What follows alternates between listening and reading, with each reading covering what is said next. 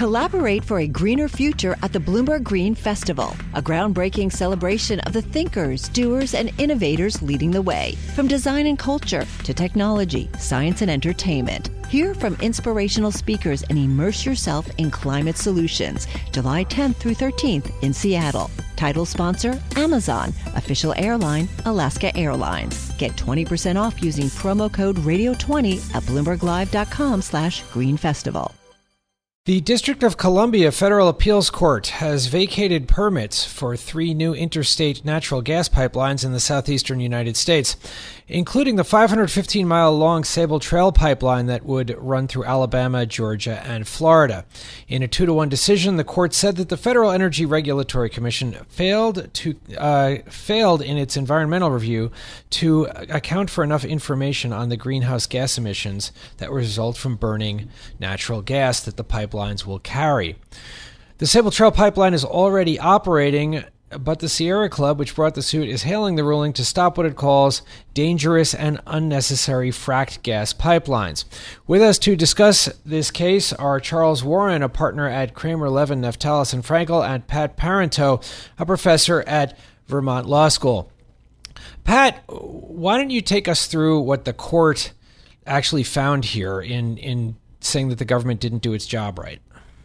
Well, it was a review under the National Environmental Policy Act, our famous environmental impact statement law, and that law requires that agencies like FERC that approve pipelines must consider the indirect effects as well as direct effects of their actions. And in this case, the indirect effects, as you mentioned, it would be the burning of the gas in the power plants, which would release methane, very potent greenhouse gas. And FERC took the position that, number one, it was very speculative as to what those kinds of emissions would be in terms of trying to quantify them. And number two, it argued that really the ultimate decision to approve the use of this gas was up to the state and its energy board, which would approve the use of the gas in their power plant. So the FERC took the position they weren't really the legal cause of these emissions. The D.C. Circuit, in the decision you mentioned, 2-1, disagreed with FERC and said, no, you do have the authority to consider environmental impacts.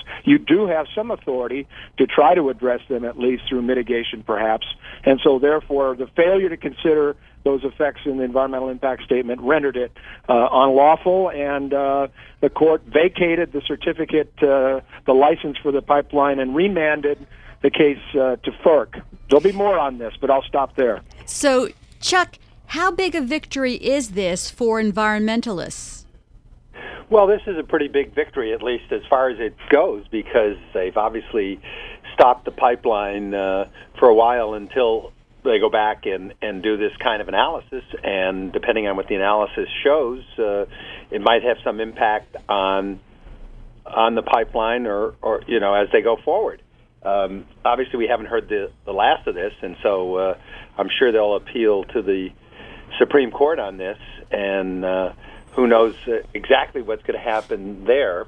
And then I think that was one of the arguments to the D.C. Circuit, that based on an earlier case, the public citizen case, that which had to do with trucks coming in from Mexico, where the court found you didn't have to look at those impacts. Maybe they think they have a chance at the Supreme Court level to reverse this. Pat, both you and Chuck have mentioned that we're going to have more legal wrangling over these pipelines, and obviously we will. Supreme Court back to FERC. But what happens to the pipelines now, and what can we expect as the next steps here? That's actually an interesting question. The Sierra Club lawyers, of course, are taking the position this means that you can't use the pipeline because the certificate has been vacated, and you can't do anything until you've issued a new environmental impact statement, or perhaps, as Chuck has mentioned, in the event of future legal judicial action on this. The pipeline company, I have read, is taking the position, well, we haven't actually been ordered not to use the pipeline, and they may go back to the D.C. Circuit either for clarification or, more likely, in my view, they're going to petition for what's called a rehearing en banc before the full D.C. Circuit. There's another panel decision involving these greenhouse gas emissions from, in this case, an LNG terminal and an export facility in Texas. And that case reached the opposite conclusion with regard to FERC's responsibility for considering greenhouse gas emissions. The cases can be distinguished, but there's going to be real arguments about whether there's actually a split now within the D.C. Circuit on this question, requiring the full circuit to address it. So, as Charles mentioned, I think there's going to be a lot more legal action here. Chuck, why don't you explain how it is that we've got a company suing protesters and claiming that they are terrorists? What are they saying that they did? Well, they're suing under what's known as the RICO statute. That's the Racketeer Influenced and Corrupt Organizations Act. And, they said that they made all kinds of misrepresentations and negative campaigns, and they put wrong coordinates in and said they would, endanger human lives, and did all kinds of stuff, and they colluded with these other organizations, and to stage these what they thought terrorist acts by these demonstrations and stuff like that. And so they're making a broad array of charges here, and as most situations, the RICO law is used against organized crime, like the mafia, and it's been occasionally used against others, but it's not usually used against environmental groups, even if they are aggressive in trying to put forward their position. And so, my sense is that this is a really overreaching type of complaint here, and apparently they tried this before against Greenpeace, and this seems like a second attempt at it. And I don't think that the courts are going to give it much hope here. That's just my sense. Pat, the other lawsuit was filed by the same law firm, which is a Kazowitz firm, which represents Donald Trump. What is the defense of Greenpeace? First Amendment. I looked at the complaint in this case. It's 270-some pages. It's really quite remarkable. And I looked down the list of all the statements and documents and tweets and everything that the company is claiming constitute all these horrible things, terrorism and so forth. I didn't see anything that was mentioned in that complaint that isn't protected by the First Amendment. People have a right to even overstate the impacts and the threats that pipelines like this present. Greenpeace could be guilty of that, right? But that's not illegal, and that's protected by the First Amendment, and their right to go to court, or their right to organize, their right to petition the government, their right to publicize what they believe to be the impacts of projects like this on the climate and on the water and everything else. All of those things are protected under our system of constitutional law. So, Greenpeace has called this a SLAPP suit, a strategic lawsuit against public participation, where these are very familiar tactics of at least some parts of industry to try to intimidate, silence, scare off their critics and environmental activists in particular. So I have to agree with Greenpeace. This looks very much like a SLAPP suit.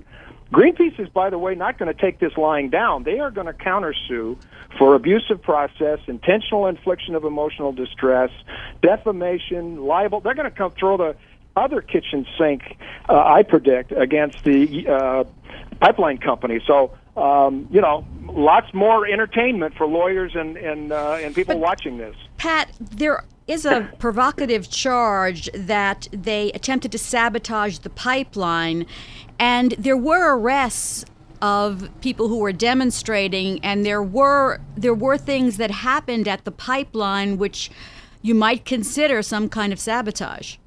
Yeah, that's true. In fact, there's a trial coming up in December against one of the protesters for destruction of property and other things.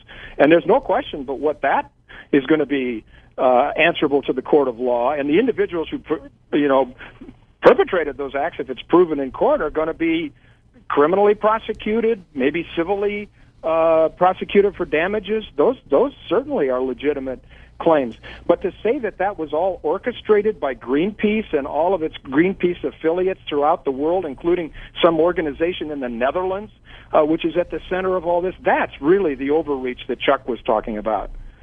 Well, it's interesting, Chuck. You know, Pat mentioned this could be what's called a slap suit, you know, meant to silence groups like this. But I wonder about that as a tactic when you've got a group like Greenpeace, you know, working against a highly controversial project like the Dakota Access Pipeline, where certainly they're going to be able to, one would think they'll be able to get people to back their defense. Even if they need, you know, if they need pro bono lawyers, if they need somebody to fund this, what do you think that, you know, what kind of success can a lawsuit like this have against environmental groups? I don't think it's going to have much success, but I think there's one thing to be said here, and I know the Greenpeace lawyers have attacked the Kasowitz Benson Torres firm, and in fact, in New York, they're well known for bringing very aggressive claims against people, which often are thrown out in the end. And I think that what you're seeing here is an overreach, and goes. I mean, to use the RICO statute in this case like this, I think is just a vast overreach, and I don't think they're really going to get anywhere in this. That doesn't mean they won't try. I mean, aggressive lawyers, you know, try to do a lot of things to maybe intimidate people, but I don't think Greenpeace is going to be intimidated. Their history shows they're not easily intimidated. All right, I want to thank you both for being on Bloomberg Law. That's Charles Warren of Kramer Levin and Pat Parento, professor at Vermont Law School. Collaborate for a greener future at the Bloomberg Green Festival, a groundbreaking celebration of the thinkers, doers, and innovators leading the way. From design and culture to technology, science, and entertainment. Hear from inspirational speakers and immerse yourself in climate solutions. July 10th through 13th in Seattle. Title sponsor, Amazon. Official airline, Alaska Airlines. Get 20% off using promo code RADIO20 at BloombergLive.com/Green Festival.